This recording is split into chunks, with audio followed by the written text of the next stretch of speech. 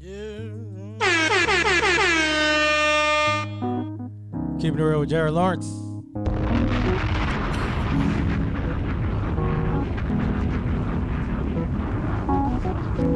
Lord, it's so hard living this life, a constant struggle each and every day. Some wonder why I'd rather die than to continue living this way. Many are blind and cannot find the truth, 'cause no one seems to really know. But I won't accept that this is how it's gonna be. Devil, you got to let me and my people go. 'Cause I wanna be free, completely free. Lord, won't you please come and save me? I wanna be free, totally free. I'm not gonna let it. Welcome to Keeping It Real with Jared Lawrence. That was Goody Mob, Free, a great intro to a great album. It's off the Soul Food album. If you've never heard it, make sure you listen to it. Goody Mob, Soul Food. A lot of gems dropped on that album. One of my top 5 albums of all time. I've always said my top 5 albums of all time are Goody Mob, Soul Food, Goody Mob, Still Standing, Outkast, Aquemini. I don't remember what my other 3 were. But those are my top 3. Anything else after that, whatever, we could just throw it in there. Those are my top 3 though. So I don't really have a top 5. Probably a Joe Budden album in there somewhere. Oh, Joe Budden, All Love Lost is in there. That's one of my favorites too. And then I don't know what my 5th album of all time would be. I don't know. I'll think about it. I'll get back to you on that. But this is Keeping It Real with Jared Lawrence. I'm back after a week. I know some people have been asking where the show is. Just wanted to let you guys know that I have a new work schedule. I think I mentioned this on the last episode, but from here on out, my days off are Wednesday and Thursday. So if you're expecting the podcast on Tuesday, it's probably not going to happen. I'm going to edit all of that out. So I've learned how to edit stuff now where if I take a break or if I have to take a sip of water, instead of just doing it and talking about it, well, I'm going to still talk about it, but you won't have that long break, that long 10-second pause of me taking a sip of water because I can just cut that out. So I got to remember to go back and do that later. But with that being said, it's been a interesting day to say the least. We have a lot to get to. We had the John Lewis funeral today, which I did watch. I will give my thoughts on that. Rest in peace to Herman Cain. We're going to talk a little bit about that. Rest in peace to Garrett Foster. If you don't know who he is, we're going to talk about that. But before I even get to anything, like I said, going forward, I will be recording on Wednesdays, either Wednesday or Thursday, because those are my days off now. So I don't really have a specific day in mind, like whether it's going to be every Wednesday or every Thursday. It's just going to kind of be up to how I'm feeling, what the vibe is, you know. Maybe I got something to do on Wednesday, so I got to record on Thursday. Maybe I got something to do on Thursday, so I record on Wednesday. So you know what? We're just going to kind of go with the flow each week, but it will be one of those days for people like Courtney who have been asking me, where's the art? Shout out to the Bodega Boys, because, you know, they talk about the art too, and they started that whole calling a podcast art, but I kind of took from that, and I consider this art too, because one day people will come back and listen, and they're going to be like, wow, this was some good stuff. He was ahead of his time. So I kind of, you know, to me, I'm like putting this in a time capsule, which is not really a time capsule. It's really like SoundCloud, or wherever the podcast goes. And then somebody can access it whenever, you know, when I'm not here, when I'm long gone, they'll come back and listen to it. But going forward, yes, Wednesday and Thursday is when you can expect the podcast. I'm going to try to be consistent with it. I don't know if I've said this on here, but my goal is to record one podcast a week. Like, my goal is to have 52 episodes by the time we get to whenever I started around this time next year. I think I started late March. So whenever we get to that time, I want to have at least 52 episodes where I averaged an episode a week. If not, it's still okay. But that's just like a goal I've set for myself. So I'm going to try my hardest to achieve that. It would mean a lot to me because it would mean that I've stayed consistent. There's days where I'm kind of tired and I don't want to record. And this is kind of one of those days where I spent a little bit too much time on Facebook today, and now I'm like drained. And I also like went for a walk around my neighborhood, and I took a shower, and I had every intention of recording this episode at like 9 o'clock. And here we are at 11:37, and I'm recording. And I don't know if you guys know this, but whenever I do a podcast, it's like hard for me to go to sleep after. So I'm going to be like wide awake after this is all done. And it kind of throws me off because I'll be up all night once I post it and everything. I'm just like, I don't know if it's like an excitement or whatever, but it's hard to go to sleep.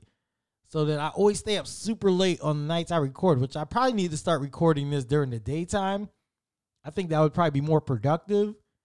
Get it out the way early in the day. Y'all got something to listen to at night or download it for your morning ride. Even though this will still be available if you got to drive somewhere tomorrow morning, it's still there. But probably need to start recording during the day because the late night thing, it just keeps me up too late. But also, like what I'm going through right now is my air conditioning is not working properly. So I don't know when this happened. It was some point during the day, but like my air, I could hear it on, but when I would go by the big old machine or whatever, it was just making like this like hissing noise. And I'm like, what the heck? It's not really as powerful as it needs to be right now. And I started getting worried. And of course, those worries were true because lo and behold, it just was not pumping out the power it needed to be. And then, you could tell when it's not working when the temperature starts going up and up. So like right now, we're sitting at about 82 in my house, which for me is not bad. Now, there's some of y'all who would be struggling right now because there's probably a lot of y'all who love your house like cold. Like my cousin Kenya, his wife likes that air on like 65. Like to me, that's ridiculous. But there's a lot of people I know like that. Like shout out to my boy Antonio, his wife Naomi, like their air on like 60, 65. Where these are like the type of people where you go to their house, you need a blanket or like a freaking, what's the jacket? Not the starter jacket, the bubble jacket. Like you got to go in there with the bubble jacket because it's so cold. And my house is not like that. Like I like my air on about 78 if I'm by myself. If I have company, I can probably knock it down a couple. I could probably bring it to about a 76 for you. But if I'm just here by myself chilling, yeah, 78 is the move. That's what I'm comfortable with. I sleep pretty light. I'm not wearing layers of clothing when I'm sleeping. Boxers and a t-shirt. It's just, I'm home by myself. So, I'm not one of those sleep naked people because I don't know why, but sleeping naked to me just does not feel comfortable. Maybe it's just too naked, It doesn't feel right. Like I've done it and it just feels awkward. Like I feel like I have to have something on. So like boxers and a t-shirt, I keep it light. And then my blanket is really light too. I don't have like the large comforter. So for me, I'm already, I don't need it super cold because I'm not bundled up. I'm just kind of as limited as possible in the bed. And yeah, I just kind of keep it light. And for me, the 78 works, but I know most people can't do it. A lot of y'all probably listening to this now, like, what the hell are you talking about? 78 degrees in your house. Yo, 78 is what it is. Like, it feels good to me. I'm not sweating. I'm not freezing. I'm just at a nice, comfortable temperature, right? So, like, right now we're at 82. Now, this is uncharted territory for me. Like, I'm not really an 82 guy. That's a little hot. But it actually doesn't feel like 82 right now. It actually feels a little cooler in here. And I'm not going to lie to you. I got my fans doing some work tonight, too. Like, not the fans that listen to this show, but, like, the actual ceiling fans. Yeah, I got the fans working. Like, I never turn my fans on because, like I said, I'm comfortable with the 78. So I don't even feel a need to turn the fan on. But today, the fans are in motion. Literally and figuratively. Sorry, I meant this one. I meant the Kawhi laugh. The fans are in motion. They are doing more work than they probably ever done in this house. My bedroom fan especially, even though I went to my mom's house like for a couple nights last week just to spend the night because I save on like gas driving back and forth from work. And I accidentally left the fan on in my bedroom like for 2 nights straight. I don't know what my electric bill's finna look like with that. It might be crazy. It might not. We'll see. But yeah, all fans, I need them at attention. I need them ready for work over these next few days because there's no telling when I'm going to get this air fixed, man. I'm going to call these people, but I feel like a lot of people's air is breaking right now in the summer, so they probably not going to get to me quickly. And then my hours, I got to work around the work schedule. So who knows when I'll actually get the air fixed. But that hopefully will be taken care of because I don't know if I can record this during the day with no air. Now at night, I can do it. Like right now, it's all right. So that's probably the main reason why I'm recording tonight too. That and procrastination. But like I said, let's get to the topics. We got John Lewis, rest in peace, had his funeral today, which actually I didn't even know his funeral was going to be today. I knew he was going to get the big broadcast because it just feels like recently everybody's been getting the big like funeral. George Floyd got it. Aretha Franklin got it. Somebody else got it recently too. There was another one that I watched, but I've been watching like most of them when they're on TV. The Aretha one I did not watch. I heard it was like 6 hours long, but this John Lewis funeral, it was like 2.5 hours long, and it was pretty good. Like I said, I didn't know it was coming on. I went to Crystal's this morning, got myself breakfast, came back to the crib, started to eat my breakfast, turned the TV on, and my TV is always on like NBC for some reason. I don't know why. I guess that's the channel I watch the most. So as soon as I turned the TV on, because I was about to go straight to YouTube, because I watch a lot of stuff on YouTube, but as soon as I turned it on, the funeral was on. So I was like, all right. At first I said I'm not going to watch it. But then I was like, you know what? I probably need to watch it because the thing about funerals is, and I don't know, maybe y'all feel me on this too, but when you go to a funeral, I feel like you learn the most about a person. Like probably more than you knew about them in their life just because, you got the obituary that tells their whole story.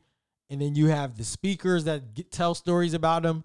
And you just learn so much stuff that you never knew about somebody. So I do like to like watch the funerals or go to them just because I learn more about that person.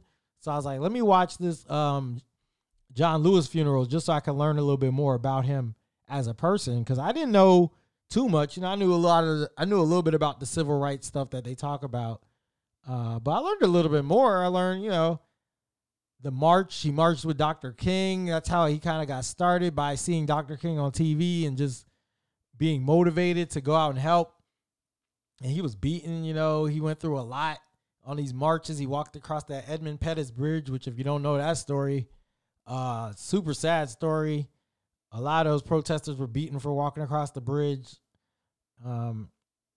He was in Congress for years after that. Like, it was just a great story. Like, and I think that's why he's being celebrated so much, because of all the accomplishments and all that he's done for us and putting his life on the line, especially when he was younger, putting his life on the line to kind of make sure that we could get the rights that we have. We're still fighting, and everybody knows that it's going to be a long fight. We're not there yet, but without these people like John Lewis, Martin Luther King, Malcolm X, like without those type of civil rights people, who knows where we would be? We might be further back right now, We might be where we were in like 1970 right now. Maybe 1980 if we didn't have that. Like, I don't think we would have gotten this much progress without their contributions. So I'm appreciative of that. Matter of fact, give him a hand. It was a interesting funeral too. Just they had some good speakers, some good singers. Jennifer Holiday sang. BB Winans was there. It was BB and I think his brother. Brother was there. CeCe wasn't there though, but BB was there, and another one was there. I forgot the other one's name. My apologies, but they did like this original song tribute to John Lewis that was pretty dope. Matter of fact, if you guys get a chance, you might just want to watch it yourself. I'm sure they can still have the funeral up on YouTube because pretty much everything lives forever on there. So go ahead, check it out. There was a little controversy, though. A little controversy. Bill Clinton spoke. So when Bill Clinton got up there, he starts telling these stories about John Lewis and his come up and how he's admired him all this time. But Bill took some shots. Not at John Lewis, of course. Of course not. He didn't take shots at John Lewis. But Bill took some shots at Stokely Carmichael, and it caused a bit of an uproar, especially on Twitter. So I don't know if y'all know the story. I had to actually go read more about Stokely Carmichael. I knew the name, but I didn't know a lot about his story. He is credited with starting the phrase Black Power. Like, he created that phrase, kind of like Black Lives Matter, how somebody started that. We don't even know who started that one, but we know Stokely started the saying, the phrase Black Power. And if you can imagine back then in the 60s saying Black Power and how much it upset white people, and some black people were upset too because they felt like it went against the movement, especially like the nonviolent. But to me, Black Power is a positive saying. It's more about us sticking together, being community, doing business within our communities, uplifting our community, building our community up. And just, to me, it's more about a togetherness, a positivity. It's not like a white power where you feel like you're the superior race. I don't think that's what Black Power is meant. That's not what I've ever read it to be. But still, it rubbed some people the wrong way when that phrase first came out. I think now it's a little bit more accepted. But Bill Clinton, like I said, he took some shots. He was talking, and in the speech, because this is important to know too, John Lewis was part of the SNCC, which is it was called the Student Nonviolent Coordinating Committee. So John Lewis was he was the committee's chairman from 1963 to 1966. So after that, he lost the leadership in the SNCC to Stokely Carmichael. Now, this is important because he took over in 66. Now, Stokely came in. He was a little bit more militant than Lewis. Like I said, he started the phrase Black Power. He ended up being part of the Black Panthers as an ambassador or prime minister. I'm sorry. So he ended up getting ousted from the SNCC in 1969 just because he became a little bit more militant, and I think they felt like he was kind of kicking some of the white members out or making them feel uncomfortable. And, we need white people as our allies. We need them down for the cause. So a lot of this was rubbing people the wrong way. And they finally got Stokely up out of there. And he changed his name later to Kwame Ture. And that was after some of the leaders in Africa, because he had moved over there to Guinea. I think it's called Guinea. Apologies if I'm wrong. But he moved there and took on the name Kwame Ture. And he passed away in, I believe, 1998 at 57 from cancer, which he thinks was given to him by, the government, which, hey, I don't know. It's possible. It's possible. And this, back then, definitely possible. Like I said, I think they've done a few things. But back to the story, Bill Clinton is speaking about John Lewis, and he's telling the story. So then he says, just 3 years later, he lost the leadership of SNCC to Stokely Carmichael because it was a pretty good job for a guy that young and come from Troy, Alabama. It must have been painful to lose, but he showed as a young man there's some things that you just cannot do to hang on to a position because if you do, then you won't be who you are anymore. Clearly a shot at Stokely. And then he doubles down. He says more. He says, and I say there were 2 or 3 years where the movement went a little too far towards Stokely, but in the end, John Lewis prevailed. So it was just shot after shot after shot. And this pissed a lot of people off because, one, you're at a funeral for John Lewis. It should be about John Lewis. There's no need to bring Stokely Carmichael into it. And, of course, he's not here either. He's passed away. So you're bringing a dead person in. You're kind of taking shots at somebody who can't defend himself. And it just felt like he didn't need to do that. Like, it didn't have to go there. You could have said your nice words about John Lewis and kept it moving. Like, we would have appreciated the speech. It was a good speech up until he started taking shots at Stokely. But, people were not happy about that. And I actually was Googling the story because I wanted to talk about all this on the show, and a lot of the U.S. ones stayed away from it, from the drama. Now, this was mainly on Twitter.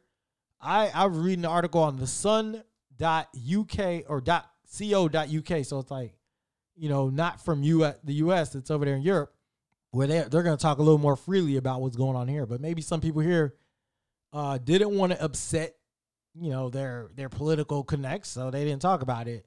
The Root, they addressed it on theirs. They said there was no reason for Clinton to invoke Stokely's good name in any of this. And they said it happened at a civil rights legend's funeral. They described the remarks as bullshit. Also, who uses a funeral to talk shit about someone else who was also doing the work? They said Bill Clinton has never been on the righteous side of right, and he couldn't even keep his pettiness out of a funeral speech.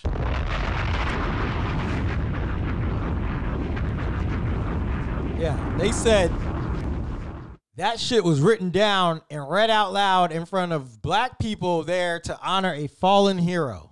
Yeah, they doubled down on that. Shout out to the Root, though. I appreciate that.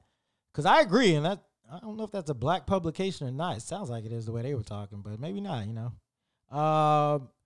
There was a reporter from the New York Times Magazine named Ida Baywells. No, that's not her name. That's somebody else. That's like a famous person. I'm sorry, I don't know who that is. Who Ida B. Wells is. I think, she calls herself Ida Baywells. On Twitter, they be making up these own names, like a spinoff of somebody else's name, but making it kind of with their own take on it. So she put Bay, because I know there is an Ida B. Wells, and I don't remember what she's famous for, but I know she's famous. But this girl, this woman, I'm sorry. Sorry to all my feminists out there. Green is not a creative color. So Nicole Hannah-Jones is the reporter's name, and she's with the New York Times Magazine. She tweeted, literally cringed. Stokely was radicalized differently after getting arrested for the 27th time fighting for civil rights in Greenwood. He decided from then on, if white people hit him, he was going to hit back. Both tactics had their place, but white people were only comfortable with one. Yeah, I guess I forgot to point that out too with Stokely, where he was arrested a lot. Over like 27, like it got up to like a high number, but she's saying after the 27th time is kind of when he changed and when he decided, I'm going a little more radical. So like I said, I agree with the backlash. I don't think it was warranted for what Bill Clinton said. It sounded like he had a personal vendetta against Stokely. Like I said, some of these people from back then are still mad about Malcolm X and Stokely Carmichael, Fred Hampton, like some of the more radical people who spoke their minds. They love Martin. Well, they love Martin now. They didn't even like Martin back then, but everybody loves him now. But they still hate the ones who were a little more radical. Like I said, can you imagine saying Black Power in the 60s? You say Black Power in the 60s, you already know what that's going to be met with. Like, they are not finna be for that movement. Back to the funeral, though. Barack Obama, shout out to him. Former President Barack Obama gave the eulogy, and it was a great eulogy. It was one of those classic Obama speeches where he got a little into it. He got you a little hype, He got you motivated. He was doing kind of the church pastor thing, and it was great. It was great. If you don't watch anything, I would say at least go back and watch the Barack Obama eulogy, because I thought he did a great eulogy. Sent John Lewis off right. And yeah, I thought it was a beautiful service. With that being said, we had another tragedy today. Former presidential nominee Herman Cain passed away today. And I want to talk about this one because this seems to be kind of it was like two sides. You had the side of people who were sad, and then you had the side of people who were like celebrating it. And it's kind of controversial with how he passed away. He got coronavirus. People say he got it after attending a Trump rally. That was never confirmed, but the one in Tulsa that they had, he was there. And apparently he got it like a week or two, or he tested positive like a week or two after that. So a lot of people were saying, well, he must have got it at the rally. We don't know where he got it, but he did get it. He passed away. He was 74 years old. So like we all know by now, once you get the coronavirus, if you're up there in age, it's an uphill battle. Like you're not bouncing back like some of us younger people. I don't even know if I consider myself younger, but me at 70 is probably dealing with the virus a lot differently than me at 37, you know? So Herman Cain passed away, and a lot of the controversy surrounding it, you know, he was not only was he at the rally, but he like flaunted that he didn't believe in a lot of the theories, a lot of what the doctors were saying. He thought it was a hoax. They show him at the rally with no mask and just kind of, you know, acting like he's above it, you know, acting like he was above it. There's a lot of tweets, and like I said, he was being a little reckless with it.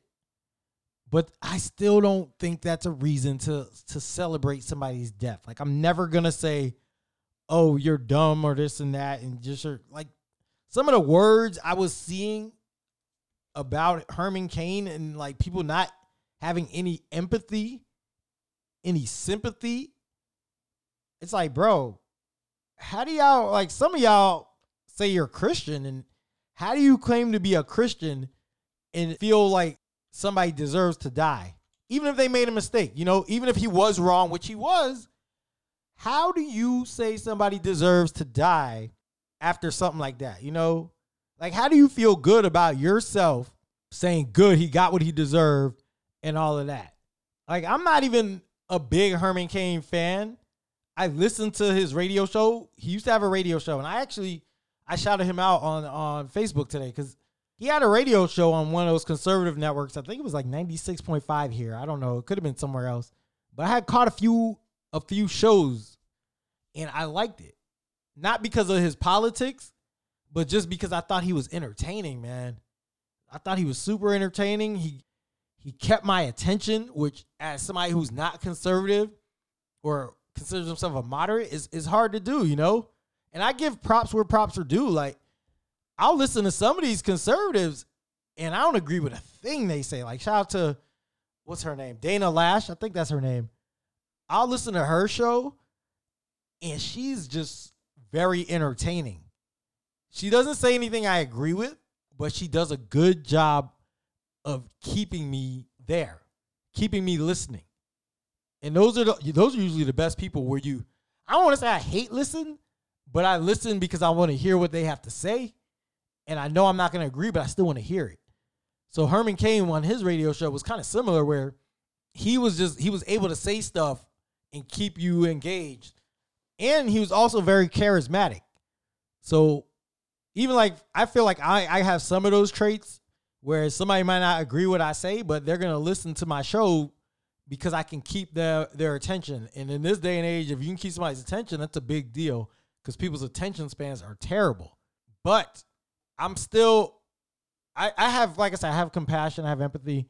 So when he passed away, I posted that, you know, I was sad about it. I enjoyed his radio show. And I said some of the things I said on here, like charismatic and all that. And then you have people in here, comments just like, glad he got it. And I'm just like, bro, like, how do y'all feel this way? Like, just because he's a Trump guy, you're going to say, oh, you glad somebody died? Like, no, I'm never going to be glad somebody died. I'm sorry. Like I said, I've said this on other episodes, like, I'm pro-life, so I'm always going to be about somebody's life first. I never want to see somebody die. Now, there's instances, I guess, where there's nuance, where, hey, somebody might be really sick and they don't want to be here anymore.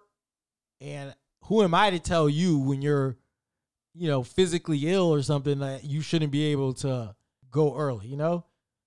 Or who am I to tell somebody if you got raped, you shouldn't be able to get an abortion? So there's instances like that. But when you just die over something like an illness, and yes, you might have been, you might not have been acting like right. You might have been very hard-headed and doing things that caused that illness to come to you. I'm still going to pray for you. I'm still going to be sad if you pass away. Like, We all make mistakes in life. We all do stupid things. You think about the times you were kids and your parents tell you not to do something and you do it, like, or the stuff we do now and we know it's bad. Like, oh, you might sleep with somebody and you know you're going to regret it, or you know it's not a smart decision. You know you sleep with somebody without a condom, right? And you know there's a chance they can get pregnant, and then they get pregnant. Like, are we going to be like, oh, you freaking idiot? Or, you know, hey, people make mistakes.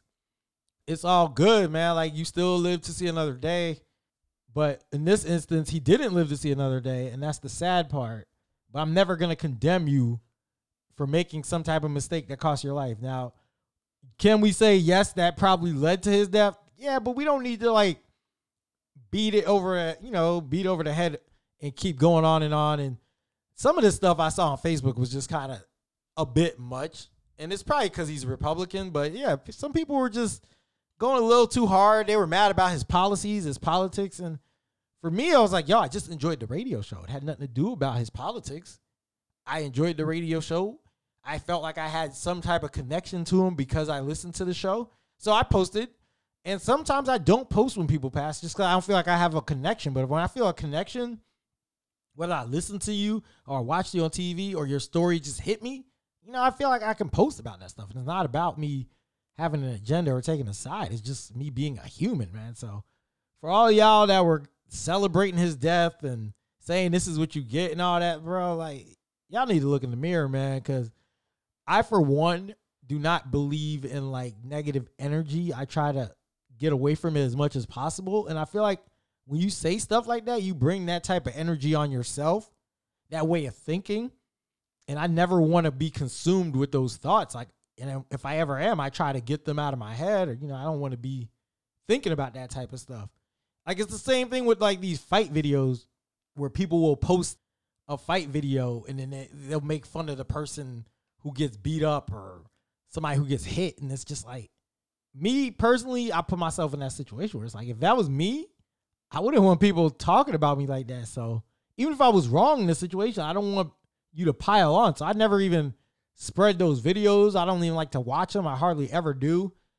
If I ever do, it's because I'm trying to get the story about, like, it's a big news story. I need to know exactly what happened. But I try to avoid a lot of that negative stuff, man. And that's just about me too, growing as a person and just removing certain things from my life that might bring bad energy. And I think that stuff brings bad energy. I think it could be karma for you in the future too, when you take part in that. Like, you might celebrate Herman Cain's death because he didn't wear a mask. And then what if one of your family members dies next week because of something they're at fault for? You know, you don't want nobody celebrating that, right? It's just not, it's not right. I don't know how you feel good about yourself. I don't feel good about ever being happy for someone dying. So I just think people need to do better. People need to look in the mirror and kind of change their attitudes. Like, don't, even if somebody's wrong, like, just don't pile on, man. Have some compassion, man. Just pray for the family. Like, he has a lot of family members right now who are hurting. A lot of family members who are struggling with this because they lost a father or a dad, you know, a brother, son, like cousin. Like, a lot of them lost somebody. So you got to think about those people too, man, who are struggling with this. And let this be a wake-up call. Let this be a wake-up call to everybody who thinks the coronavirus is a hoax, that is real, and that people who act like that, you know, it can happen to you. I got friends who do the same type of thing, who don't think it can ever happen. And it might not happen to you, but it could happen to one of your older family members. So just take it serious. That's all I can say, man. Wear your mask. Try to avoid these large crowds. I've already made changes to my life. I don't go out as much as I used to. I'm not. All right, we're back. I don't know what that was, bro. I thought my Audacity crashed. This is a weird episode. It's going to be a lot of me editing. Who knows what is messed up or what's here or not. But, I want to talk about this next story. Rest in peace to Garrett Foster. And rest in peace to Herman Cain if I didn't say it already. But rest in peace to him too. Rest in peace to Garrett Foster, though, man. This was a super sad story coming out of Austin, Texas. It was a white male married to a black woman who's a quadriplegic. She had some type of disease when she was younger while they were dating. They had been together 17 years, and she had to have both her legs amputated, but he stayed with her. It was like her caretaker, you know, watched over her and just protective. and got very involved in the whole Black Lives Matter movement because he was married to a black woman or engaged. I don't think they were married yet. I think they said it was his fiance. Whitney Mitchell is her name. And they were at a protest in Austin. And this is where the story gets kind of murky, but it was a large group of people walking across the street in a crosswalk. And a car comes trying to make a right turn. And I guess the people were in the way. I don't know. We'll get into it in a minute, but the car goes to make a right turn, almost hits the protesters, allegedly. And I guess they surround the car and they start banging. You know, you've seen protests like this already where people surround the car and they're banging and kind of yelling. And this guy pulls out the gun and shoots Garrett Foster. That's kind of the overview of the story. Now, this is where there's a lot of different he said, she said, and who knows what the real story is. They say, according to the shooter, he said Garrett Foster pointed a gun at him. Garrett Foster was a licensed gun owner who was allowed to carry, and he had an AK-47, I believe, with him. I don't know what the gun the other guy had, but Garrett Foster was open carrying. So clearly the driver saw that he had the gun. Now, whether he pointed it at him or not is a different story. That part, we don't really know the details. Also, there's people who are saying that Garrett Foster didn't point the gun at the guy and that the other guy initiated everything, instigated it. And I guess once people were banging on his car, they're saying he just pulled out a gun and shot. But Foster was the only one that got hit. And I believe he was shot like 3 times, but he died. And it's just sad. It's super sad because you're leaving a fiance, you're leaving a family, his mother and father, and he's leaving everybody. And it's just senseless how it happened. And then the more you read about it, you don't really know what happened, what the real story is, because there's like, oh, did he pull the gun on the guy? Did he not? Like, there's so many different sides. Like, I saw the dude on CNN the other day who was saying Foster didn't pull the gun, but then there's, I guess, other people saying he did. I don't know. I don't know what to believe in that one. I just know it's a super sad story because you're with someone you love for 17 years, man, and to die at a rally where you're fighting for like black lives and a cause and you don't want to see this stuff happen. That's the part that really hurt me. It was a hard story to read and comprehend and just understand why it happened. I don't get it. I'm still confused over it. All I can say is I don't like guns, man. I'm like anti-gun. I'm not like take your gun away. I'm not the type that wants to take everybody's gun. But me personally, I don't like guns. They make me nervous. I don't like being around people with guns just for instances like that because you don't know how other people are going to act. I don't know. I can't control anybody's mind but my own. So when I'm around others and just knowing that they could set it off at any moment, it makes me nervous, man. So I try to avoid being around guns. That's why I'm kind of skeptical or kind of scared kind of to go to some of these rallies. Even though I went to the one here in Titusville, but I was nervous, because you never know what's going to happen. And then you're around where you're in Texas and it's open carry and you got people like, it's just normal to have a gun in Texas walking around. Like I can tell you, I worked in Texas for 2 months last year. Everywhere I went, there's somebody with a gun. You go to Walmart, they got the security guard who's strapped. You go to Target, they're strapped. Freaking Panera Bread, they're strapped. Like the phone store, everywhere you go, there's somebody with a gun. And those are just the security people. But then you got regular people who could just walk around with the guns in Texas. So you're at a rally. Everybody has a gun, but that's the thing that kind of neutralizes it. Like when you have the gun and somebody else doesn't, you're more in control. When you have a gun and somebody else has a gun, it neutralizes everything. No one's really in control at this moment. And if the gun gets fired, it can still hurt you. And I always make this point to people, and I want y'all to really listen to this because this is probably the biggest point I can make in the whole gun debate. Because everybody always says that they have a gun for protection. They're going to protect themselves, blah, blah, blah. And you might protect yourself. But the argument or the point I always want to make to people is plenty of people have died with that gun on them. And we just saw that in this situation where Garrett Foster had the AK-47 and he still got shot. Like the gun didn't protect him. So just because you have a gun does not ever mean that you're going to be protected. Like just because you have a gun doesn't mean the person that you're beefing with or the person you got an altercation with doesn't have a gun. Once both y'all have a gun, it's like the wild, wild west. Like it's like whoever shoots that person first is going to win. It's not like a fight where it's going to get settled, blah, blah, blah. Like, it's all about who fires first, really, when you have a gun. So that's why I stay away. I've said it before, too. Having a gun, shooting a gun and killing somebody is just not, yeah, you might feel good in the moment, but all the stuff you deal with after that, going to court, fighting the charges, your name is muddied, you know, you've killed somebody with your gun, like you saw it, so you might have PTSD. So to me, all the aftermath of firing a gun is just not worth it, man. So that's why I steer clear. When I know somebody has a gun and they're going to be somewhere, I don't go. I've been in places where people had it, and normally if you don't tell me, I'm good. Once you tell me, I get a little nervous, I get a little uncomfortable, but normally I can be cool in those situations, but I try to avoid it, man. Especially these rallies, like the large ones, I'm just hesitant to go to. I think I'm scared more of the gun situation than like catching the coronavirus. I'm scared of being in large gatherings just because I don't know who's strapped and who isn't. And then somebody who has a gun, I can't trust that you know how to act properly, right?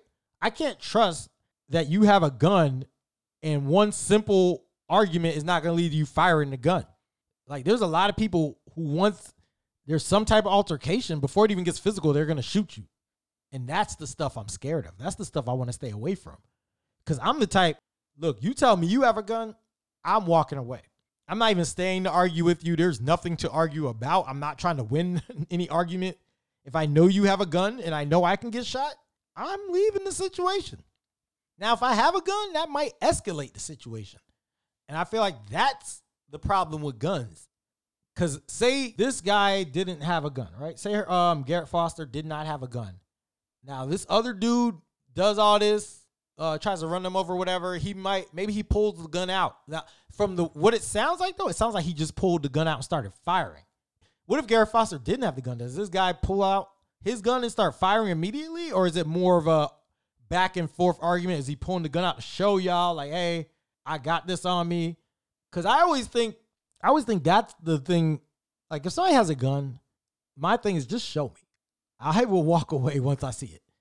Like, I always think it's more respectful to wave the gun, even though some people think that's crazy, like when somebody waves a gun at you. I'm always happy when somebody waves the gun because it means they didn't shoot the gun. They're just waving it and they're warning you. Now, what you do after that warning is on you. But when they wave it, I usually know I need to walk away. But when two people have a gun, there's usually not going to be a lot of waving. Somebody's probably pulling their gun out to shoot. And I will say this, if that guy shot Garrett Foster and Garrett Foster did not point the gun at him, he should have been arrested. He should have been arrested already, but of course he has not been arrested. And it feels like favoritism. I don't know if he's white or black, but I'm willing to guess.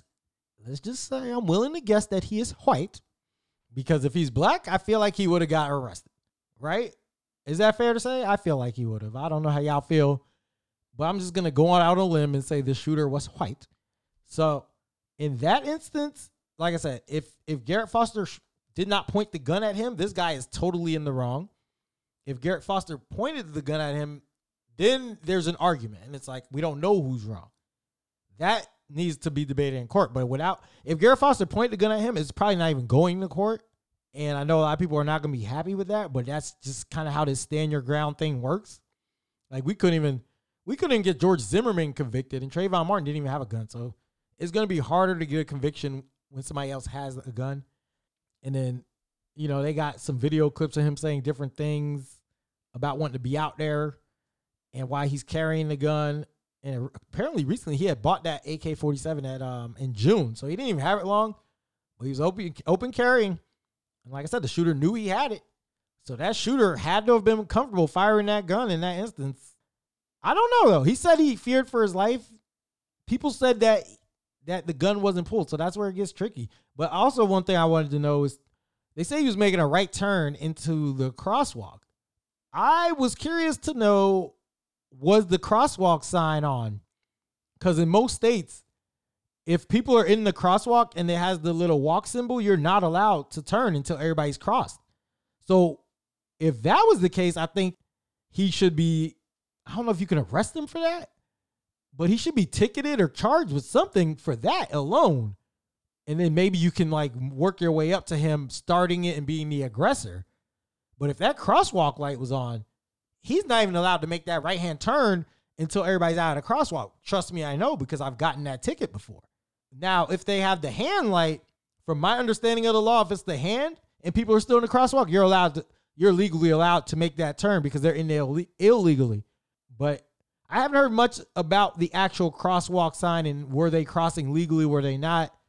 I'm going to say if it was a protest, I don't know if they were following all the rules. Maybe they weren't, but I'm interested to know that part and who kind of is to blame as far as the crosswalk thing goes. Because that's kind of what set everything off. But it's a sad story nonetheless. Like I said, Garrett Foster is gone. His fiance's left here by herself, or I'm sure she has family and stuff that she can lean on, but her other half is not here. They've been together 17 years. And that's a tough situation, man. It's a tough situation when you're going into a protest and trying to do the right thing. And then you end up in a situation like that where somebody dies. And we've seen other situations where people have gotten hit and run over at these protests. And as much as I want to fight the cause and be out there on the front lines, like, you just got to kind of know which way you got to not pick and choose your battles, but you have to understand that stuff can happen at these protests and just be okay with that before you go out there. Like, we've seen a lot of terrible things at these protests. And like I said, like, when I went out to mine, I knew it could go down, but I still felt like I needed to do it. So you got to know that you're truly down for the cause before you go to one of these things. And it's sad, man. It's sad. I hope we'll learn from this. Just like the Herman Cain thing. I just hope people learn. I hope people know. I just hope people learn not to be so quick to fire the gun. You know, even if you have it, don't just hold off on firing it, man. Unless your life is truly in danger, which this driver claims it was. I still don't know if I believe that. I believe that he felt he was in danger because everybody was banging on the car. And then he probably saw Garrett Foster with his AK-47 strapped around his shoulder. And maybe he was holding it and he thought, oh, he could just, pull it and aim it real quick. Because if you ever notice, like, when police come to talk to you, like when they pull you over, when they walk up to you, they always have their hand on their gun, right? Most of the time, I ain't gonna say always, but a lot of times you'll see it. Just look at whenever you see a police approaching somebody, they usually have the hand on the gun just in case something happens. They're ready to go, but they're not coming up to you normally pointing it in your face. Now, there are times where y'all police officer wild and you're doing that, but there's times where they're just walking up, but the hand's on the gun just because they got to be ready to react in case something happens. So I think without being there, but with everything I've read, I think Garrett Foster had his hand on his gun. I think it was pointed at the ground. And I think the driver took it as a threat and still shot him. And for that, he should be charged. I think that's more second degree. I don't think that's first, but he should be charged. And at this point, they won't even release his name. They won't say who he is. They hasn't been arrested. So the police are taking their sweet time with this one. Hopefully we can get more evidence out of it. Maybe I've seen some video, but it's just grainy. You can't really tell what's really happening. You just hear the sounds. But maybe we'll get more witnesses to talk about it and we can get a resolution to this case. But in the meantime, rest in peace, Garrett Foster. Prayers to all your friends and family who are dealing with this unbearable loss right now, unspeakable loss, and just all around sad situation. The next thing I want to talk about is I saw something on Facebook. About black businesses. And it just led me to ask this question because it was like one of those like complaining posts, which it seems like anytime you see people yelling or going off about these businesses, about black businesses, like it's just always negative. Like I don't feel like we have a lot of positivity when it comes to our own businesses. And I feel like that's mainly a black thing. I feel like we're very negative towards our own black businesses. And then when we're negative, white people are going to see that and they're going to probably be negative or they're not even going to rock with the black business. So it just led me to the question of why do we complain so much about black businesses, but we allow other businesses to get away with the same stuff? Like case in point, we'll be mad at the person at the counter at the black business because they have an attitude. But then like you'll go to the Chinese restaurant where they got the same attitude, but because them chicken wings is fire, you still gonna order, right? But for the black business, you trashing it. You like, I'm never going back, blah, blah, blah. But like I said, some of these other businesses will get treated like we'll get followed, not in the Chinese restaurant, but other ones. We'll get followed around. They'll profile us. They're rude to us. They don't look like they really want to help us. And we still patronize. We still spend our money there. And we're still giving them like our business. But when it comes to the black business, we're just so quick to cut them off. And I don't understand why we treat our own like that. But with other businesses, we're more lenient. We let them get away with more. I hope that will start to change. I hope we'll realize that we have a lot more power and our dollar holds more weight. And the only reason I can think about why we're like this, I think it probably just has something to do with the way we're conditioned, where we kind of, I don't want to say, well, let me think about this. I don't want to say that we see black people as less than, that we see ourselves as less than, because we don't. I don't. But I think sometimes we see black businesses as less than, right? I don't think it's mean necessarily, but I think a lot of black people see black businesses as less than, where maybe they don't think their products are up to par. They don't think I don't even think it's a service thing, honestly. I think people don't like the products and then they tie that into the service, or they're so hard on the products. And a lot of these black businesses, what you got to understand is when you're just starting out, you can't expect these businesses to have the same level of quality as some of these brands, these major brands that have been here for hundreds of years. Like, you got to allow the business to build up. We got to be patient with our black businesses, allow them to build up so they can get to a level where those products are quality and better quality. And we just got to be more patient with them. And I don't think we have the patience to let these businesses grow. I think that's what it comes down to. I think it's the patience. I think it's the expectations. I don't know if it's because we're black, but I think we expect more out of black businesses. I think we expect unrealistic things out of black businesses. Like, think about how many times you've gone to a black business that maybe is your friend or your family member, and you want the hookup instead of paying like full price, right? You want them to hook you up. You want them to kind of give you a discount. Like, you don't treat them like you would treat the white business, right? You treat them more like a family member or something than you do the actual business. And I feel like we don't treat our black businesses the same way we treat white and other businesses. Like, we don't have that same level of respect. We don't go in there with the same expectations. And I think that's why we complain a lot about these black businesses, because the expectations are unrealistic. You know, you're not going in Chick-fil-A asking for a hookup unless you know somebody who works there. But you're not just going in there expecting them to be above and, well, they are above and beyond the service, but you're not expecting a handout. And I think at the black businesses, we expect that. And I think that's part of the problem. And I know I'm coming off as super Republican right now, and I don't want to be Republican. I've never voted Republican in my life, but I'm just being real with y'all. I think we treat the black businesses different, and I think it's unrealistic. I think we need to be more understanding, especially the ones that are just starting out, and grow with them, man. Help them grow. Tell them some things they can work on if they're making mistakes. But don't trash them, man. You don't have to go online and trash them. If they do something that's unfavorable, tell them, man, private. But when we trash them, I feel like white people look too, and it kind of affects how they treat the business, and then they don't support it. So we're the ones, and this is what we need to realize. As black people, we are the ones that make everything hot. We make things popping, man. If we say that business is dope and we say that they got the fire products and we're supporting them, everybody gonna support them. We do that with everything, man. All these name brands, these designer brands, these Gucci and Louis and all that, like, we're the ones that make that cool for everybody to do.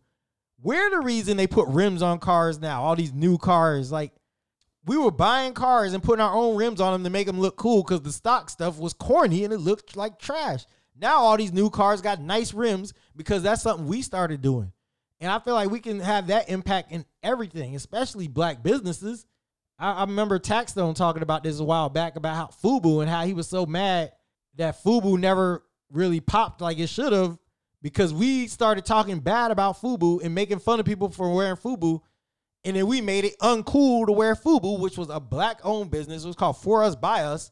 And we made it so uncool to wear FUBU that nobody wanted to rock FUBU because they would get made fun of. And then, of course, FUBU went out of business or whatever. I don't even know. Maybe they're somewhere in a different country still prospering. But we kind of destroyed FUBU on our own. It wasn't white people that did it. It was us. And we just got to get out of that mentality of where we make our stuff uncool. Like, fam, we are the gatekeepers in this. We're the ones who decide if something's rocking or not. We make something popping or not, right? We made hip hop the #1 genre of music. Like, when we say something's hot, everybody else is gonna follow. So we need to do that with our own businesses, man. We need to support them, be a little stronger in the community. Stop trashing them. Like I said, if you got an issue, talk to them privately, but don't go online and do it because you're affecting business sales and people are gonna follow our leads. And that's all I gotta say about that one. Let me get to a lighter topic now. So we got the NBA season starting tonight, actually. The Pelicans played the Utah Jazz. All of them took a knee during the national anthem, referees included, and the coaches, which is very surprising. But shout out to all of them. That's not really what I'm here to talk about, though. I'm here to talk about my Portland Trail Blazers, who are starting back, tipping off tomorrow against the Memphis Grizzlies, which is a big game, man. We starting out strong because the Grizzlies are right now in the 8th seed, so we're chasing them. It's only 8 games, so every game to me is a must-win. But the Blazers are playing tomorrow night or tomorrow afternoon. I don't even know. I'll be at work, so I'm not going to see it regardless. But I just wanted to kind of give a preview of what to expect when they resume the season. So if you're not really into basketball talk, just skip like the next 5 minutes because I'm going to get real nerdy. But with that being said, I am excited about the return of Yusuf Nurkic, our starting center. Big addition. He broke his leg like over a year ago, so he's been out for the whole year. Missed the season, the beginning of this season. And this kind of corona thing was a blessing for him because it allowed him to recover more. He was going to try to come back in March. A lot of people thought that was too early. So now he's coming back at the right time. He's fully healthy. He looks great in the scrimmages and the practices. So far, he looks a little more mobile, a little agile. And he makes so much of a difference with this team, and I'm going to tell you why. So Hassan Whiteside was starting at center before. Now we have Nurk back. Nurk mans the paint. Probably more of a post-up presence than Whiteside. But Nurk, the thing with Nurk is 2 things that make a big difference with him. He's a wide body. Pause if I need to. But he has like a wide base, which in basketball means you're kind of hard to move. If you're like bigger in the legs and the lower body, those are usually the people you can't move because their base is so strong. So with Nurk, that wide base is good in the post because he kind of takes up so much space, especially for rebounds and clogging the paint when needed, but also when he sets the screens. Like, Hassan Whiteside is a terrible screen setter. So with Nurk, what I expect to happen is Nurk is so good at setting screens, you're going to get a lot more open looks at threes for Dame and CJ, maybe even GT2, Gary Trent Jr. when he's in there. But it's just going to open up a lot more looks for people. Then you have him taking up space in the paint as far as rebounding goes, moving his man out the way, coming over to block shots. He's a great shot blocker. Whiteside's a great shot blocker too. I think the difference with Nurk and Whiteside, though, I think Whiteside's more of a great weak side shot blocker, and Nurk is just a great shot blocker, period, because of his timing. He has great timing. So if his man's going up against him, he's good at blocking because he can time it. Whiteside more weak side. So like I said, you're going to have the difference there with the screens, the one-on-one defense in the post, and then with Nurk, another underrated thing about him is his passing. So we're going to have Nurkic's passing ability out of the high post where you give him the ball and then you let somebody cut to the hoop and he's able to find them cutting for like an easy layup, an easy basket. We didn't get that with Whiteside. Whiteside was kind of scared to throw those risky passes where Nurk is not scared to throw them, man. He's kind of like, wow, he'll throw the pass, whatever. He don't care. And I love that about him. And then we also had a return to Zach Collins at power forward, which now moves Melo to the small forward. Zach Collins, to me, is a little too skinny to play center, but is perfect for power forward because he's another 7-footer, but he has even more agility than Nurk. He moves better. He can guard probably the 2 and the 3 if needed, and he guards the 4, the 5 on occasion he can do. He can stretch it to the 4 as a power forward and hit the 3, and he's probably our best defender when it comes to the big men, just because he's more versatile than them. So you put him and Nurk together, and that Portland had a terrible defense with these two out when it was just Whiteside and Melo. The defense was terrible. Now, Whiteside says part of that reason is because he could not be as aggressive on the picks as far as coming up to show and stop his man. He had to fall back all the time. We'll see if that changes tomorrow. But moving Melo to small forward, I think is going to be a problem defensively for us. I don't think he can keep up with most small forwards. So having Nurk and Whiteside back, or Nurk and Zach Collins back there to help, is going to make a huge difference. And then Stotts is also talking about playing Nurk and Whiteside together, which I don't think is a good idea. I don't think it's the time right now to be experimenting with this Twin Towers lineup. It didn't look good in the scrimmages, and I think it's going to present a lot of problems if we do it. And we might be out of this thing quick if Stotts gets hard-headed with that. So hopefully he does not try to do that lineup too much. I would limit it, maybe five minutes a game if you need to. If you want to stagger it with a little bit of Zach Collins in there, do what you got to do. But I wouldn't do too much of the Twin Tower lineup. I do expect the Portland Trailblazers to make the playoffs, though. I expect them to make the playoffs. I expect them to make noise in the playoffs.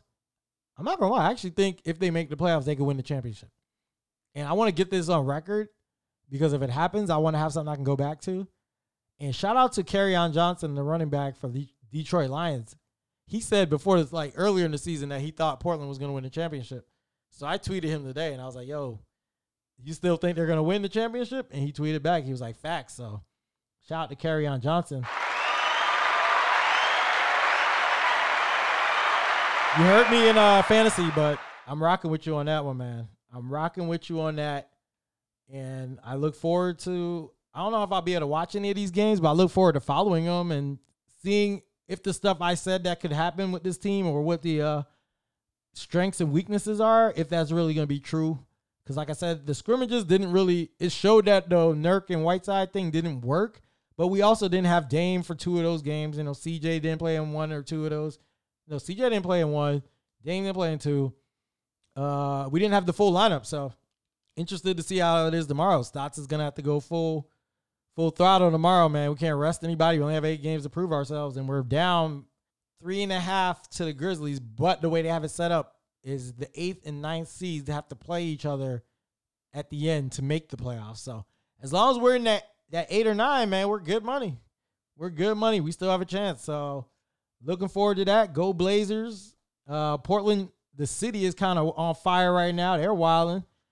I don't know too much about it, so I don't want to say too much, but I know they've been protesting for like 2 months straight, which if you've ever been to Portland, that's not surprising. That's like one of the most liberal cities I've ever been to, one of the most down for the cause places. I mean, they got their white supremacists too, but that's a pretty liberal city. So shouts to them. Shouts to Portland. I got a message now. And I'm already over an hour. I didn't expect to talk this much, but let's keep it real with Jerry Lawrence.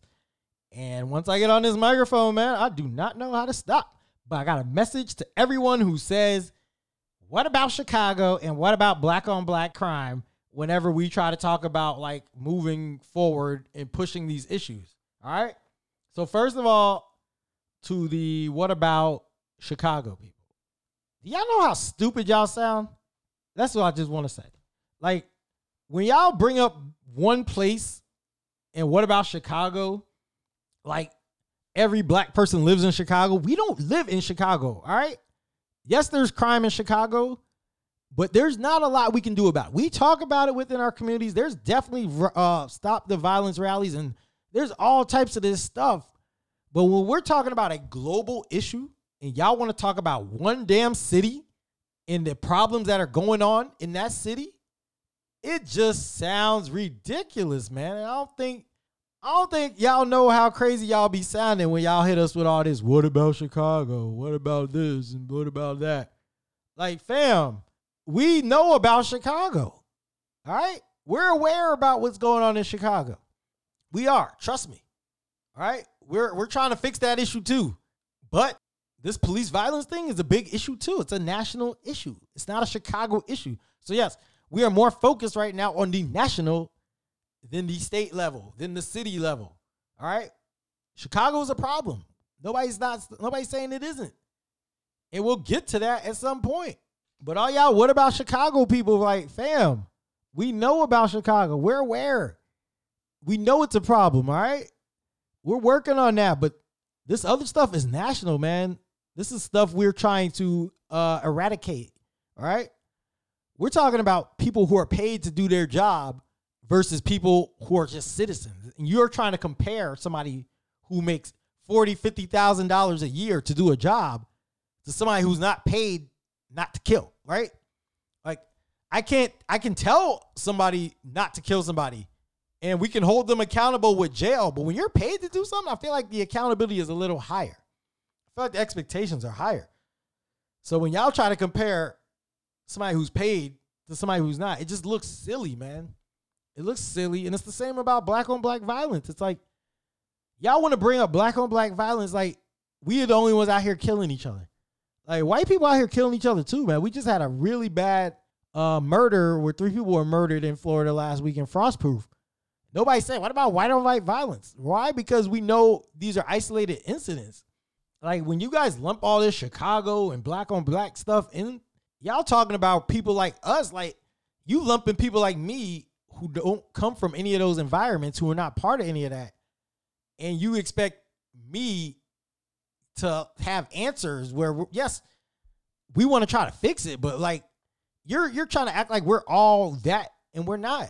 That's kind of like the generalizing where they act like black people are all the same, man. Like, Chicago is Chicago, but we're all going through these police issues all over the country. I know there's black on black violence all over the country, but there's a lot of black people too who aren't killing people. Like, there's a lot of college educated, well-off, well-rounded people, even those who aren't college educated. Just a lot of good black people out there. And when y'all want to bring up black on black violence, y'all lump us all in there with these people instead of seeing us as people as this. Let me just say this, because I feel like when y'all lump us in with the black on black crime people, but y'all want to act like we are not the same people who can get targeted by the police. That's the problem, man. That's the problem, because y'all think when people are getting harassed by the police, it's just people who have done crimes. And we're trying to tell y'all, no, it's regular ass black people like myself and my friends who are in these situations getting racially profiled, getting pulled over, and we could be killed like that too. So we're fighting for that because we know we could be that person. Now, we could also be a victim of black on black crime too, but we just know in our surroundings and where we're at, like a lot of us that don't live in bad areas, we can get stopped by the police in those nice areas too. And that's kind of stuff we be fighting for. Whereas y'all want to act like all the black people live in the ghetto and all this it are always around crime. And it's always all this black on black crime going on. And it's not everywhere. Like, there's a lot of places where there's not crime, you know. That's what white people need to understand. And some of y'all black people who say, what about Chicago? Like, there's so many black places that don't have crime. So we're fighting for us too, because we got to deal with the BS in these nice neighborhoods, right? We got to deal with BS from a different side, from our racist ass neighbors and the police who want to follow us. Like, we're dealing with other things. Yeah, we want to try to fix Chicago too, but we got to worry about our problems too. And y'all want to just talk about Chicago when we trying to tell y'all, no, we going through some stuff in our neighborhoods too. So I just want y'all to know how stupid you guys sound when you always talk about what about Chicago? What about black on black crime? Like, not every black person is dealing with that stuff. Just like not every white person is dealing with white on white crime. Like, y'all got y'all own issues y'all dealing with outside of the crime and outside of violence in some of these cities, because there's white cities where the drugs are high and there's a lot of violence there. But we're not bringing that up anytime y'all talk about somebody that died. When y'all want to talk about like different things, somebody who's sick or has cancer or something, we're not talking about, well, what about this and what about that? Like, somebody has breast cancer. Well, Well, what about the person with colon cancer? Like, we're not doing that, right? When I say what about the person with colon cancer, we're talking about, we focus on your issue. So when we bring up an issue, don't move the goalpost. Don't talk about something else. Talk about what we want to talk about, or listen to us on what we want to talk about, but don't try to tell us what we need to be focused on, because we know about these other issues and we be trying to get to them. That's the thing. Like, y'all don't realize how many times we have discussions and rallies, and we are trying to bring peace to these neighborhoods, thinking of stuff we can do, putting these community centers in, trying to stop the violence, talking to these kids, mentoring. People don't see that. They only see when the bad stuff happens, or when we bring up something that else is happening and you want to point back to that because you heard it on the news. And y'all got to stop doing that, man. Y'all got to stop doing that because it's just silly. All right. What's going on with this damn coin shortage, right? Why is it when I go to Wawa, they talking about, please don't use coins, or don't hit us with the large bill where you're going to need 90 cents in change back. Don't hit us with the $1 or the $2 on the $1.10, purchase. Why is everybody so scared about giving me some change back? All right. I did some research because I didn't understand it. What I've gathered is during the pandemic, a lot of people either weren't shopping, or if they were shopping, they were using credit cards a lot. There was not a lot of cash being exchanged, which means there was not a lot of change being exchanged. So because of all this, they said a lot of these places started becoming short on change. And then the place that makes the coins, the mitts, or whatever they are called, I think it's called the mitts, the mitts, something like that. But they weren't, they didn't have all their workers working during the pandemic. They were cutting back. So the coins weren't being made at the speed they should have been made at. And because of all this, then we had like the shortages. That led to all these shortages where banks weren't getting all the coins they needed. Stores weren't getting them. Like, it just was like a trickle down domino effect. So all y'all who think they're trying to move to a digital currency, I didn't really find a lot of proof on that. Now, that still might be the plan. That still might be what they're trying to do, but I couldn't prove it. Personally, I don't think they're trying to move to the digital currency. I really think they just ran out of coins for the reasons I said. Not enough people working at the little coin place, and people not using coins because all these businesses were encouraging us to use our credit cards now, because they feel like if you give a bill or coin, they can catch the COVID off of that. So I thought that was part of the problem, and that might have led to some of this. So y'all might just want to chill out. All right, we don't have a coin shortage. Or we do have a coin shortage, but it's not like a conspiracy. I know y'all want the conspiracy with everything. I am not buying it yet. Let me see a little bit more and I might be with y'all. But right now, I'm not there with the conspiracy. And if you guys have coins, stop hoarding. All right, empty the piggy bank. Take it to the bank. Empty it. Get your bills. Like, nobody needs all these coins anymore just sitting at home. We're all grown. Let's empty it. If you have kids, you can keep it. A reasonable size piggy bank, though. You don't need the big old jug, the water jug filled with pennies and nickels and dimes. Like, you don't need that. But if you got the little can for your little kids to get candy money, all right, that's fine. But just don't overdo it. All right, don't overdo it. I'm about to get off of here, but I wanted to leave y'all with one more quote. All right, this is kind of like a positive way to end. So I saw this quote on Instagram today, and I want to say it because it came from a page called Inner Spiritual. So hopefully this will like help people who are dealing with this or the way they see the world. And y'all, just listen to what I got to say. And if you agree with it, let me know. If you follow me on like Instagram or Facebook, you probably see me post it because I thought it was so dope. I shared it on both formats today, both platforms. So it says, you're holding a cup of coffee when someone comes along and bumps into you, making you spill your coffee everywhere. Why did you spill the coffee? You spilled the coffee because there was coffee in your cup. Had there been tea in the cup, you would have spilled tea. The point is, whatever the cup is what will spill out. Therefore, when life comes along and shakes you, which will happen, whatever is inside you will come out. It's easy to fake it until you get rattled. So we have to ask ourselves, what's in my cup? When life gets tough, what spills out? Joy, gratefulness, peace and humility? Or does anger, bitterness, harsh words, and reactions come out? You choose. Today, let's work towards filling our cups with gratitude, forgiveness, joy, words of affirmation, kindness, gentleness, and love for others. I just think that's such a dope quote because we all walk around with something in us, whether you're happy all the time or you're upset or sad or angry.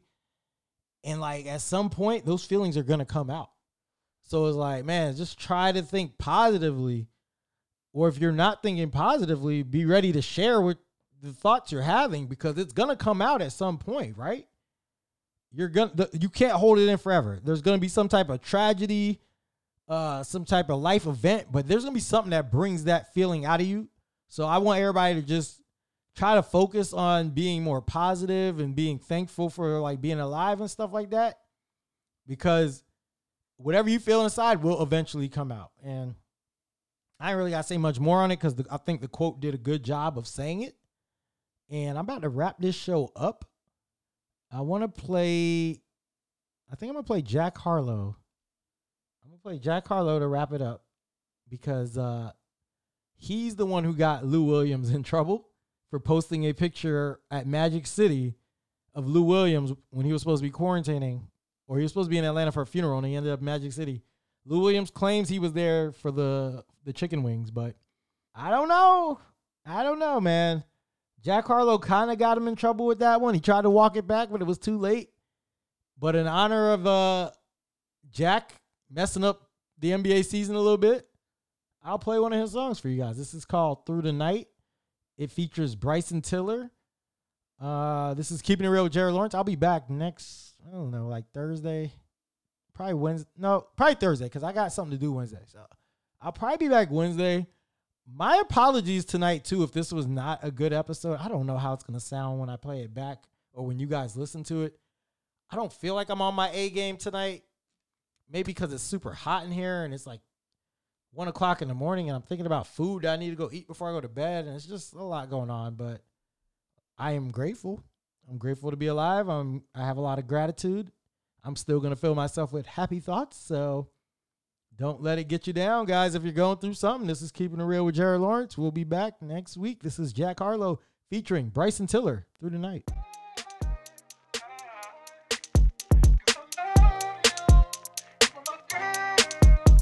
Through the night. She just want the tip, no advice. On the side of the road, what's the risk? Roll the dice. If they catch us, I don't care, cause we all gonna die. Yeah, we all gonna die. I was worried, to be honest, but it's all going right. When I first laid eyes, I was awful enticed. And I might be off something, but I'm all in now.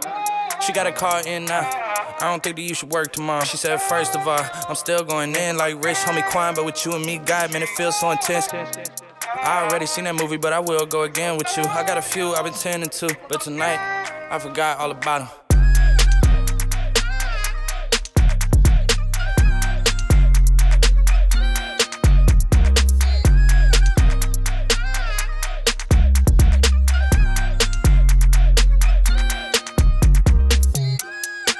Through the night, I would try to get it tonight. Hit a phone on my head like you better do right. I'm alone in the bed, yeah, I know what you said, better cope with it. Don't take me for a joke and I won't get a friend that's trying to be more than that. I'm convinced that it's sort of that, but when I see you in the pits, I can tell you it's forcing that. I got time for this, minus the bullshit, I'm cool now, look at my common sense. And I'm just realizing this, no, my soul isn't trapped, but what's holding me back is the old me. In fact, I'ma get intact, I'ma get it back, mama, hold me to that. Just hold me to that, don't stack me and Jack, got the city on smack, that's word. That's words to catch 18 all the way to Newburgh. It was only me and her, I don't care what you heard. Only me and her, I don't care what you heard. Got a southern accent, shit, slur a few words. That's virtue, sir, let me share a few words. Hey, let me share a few words. Feeling unappreciated, let me cherish you first, yeah.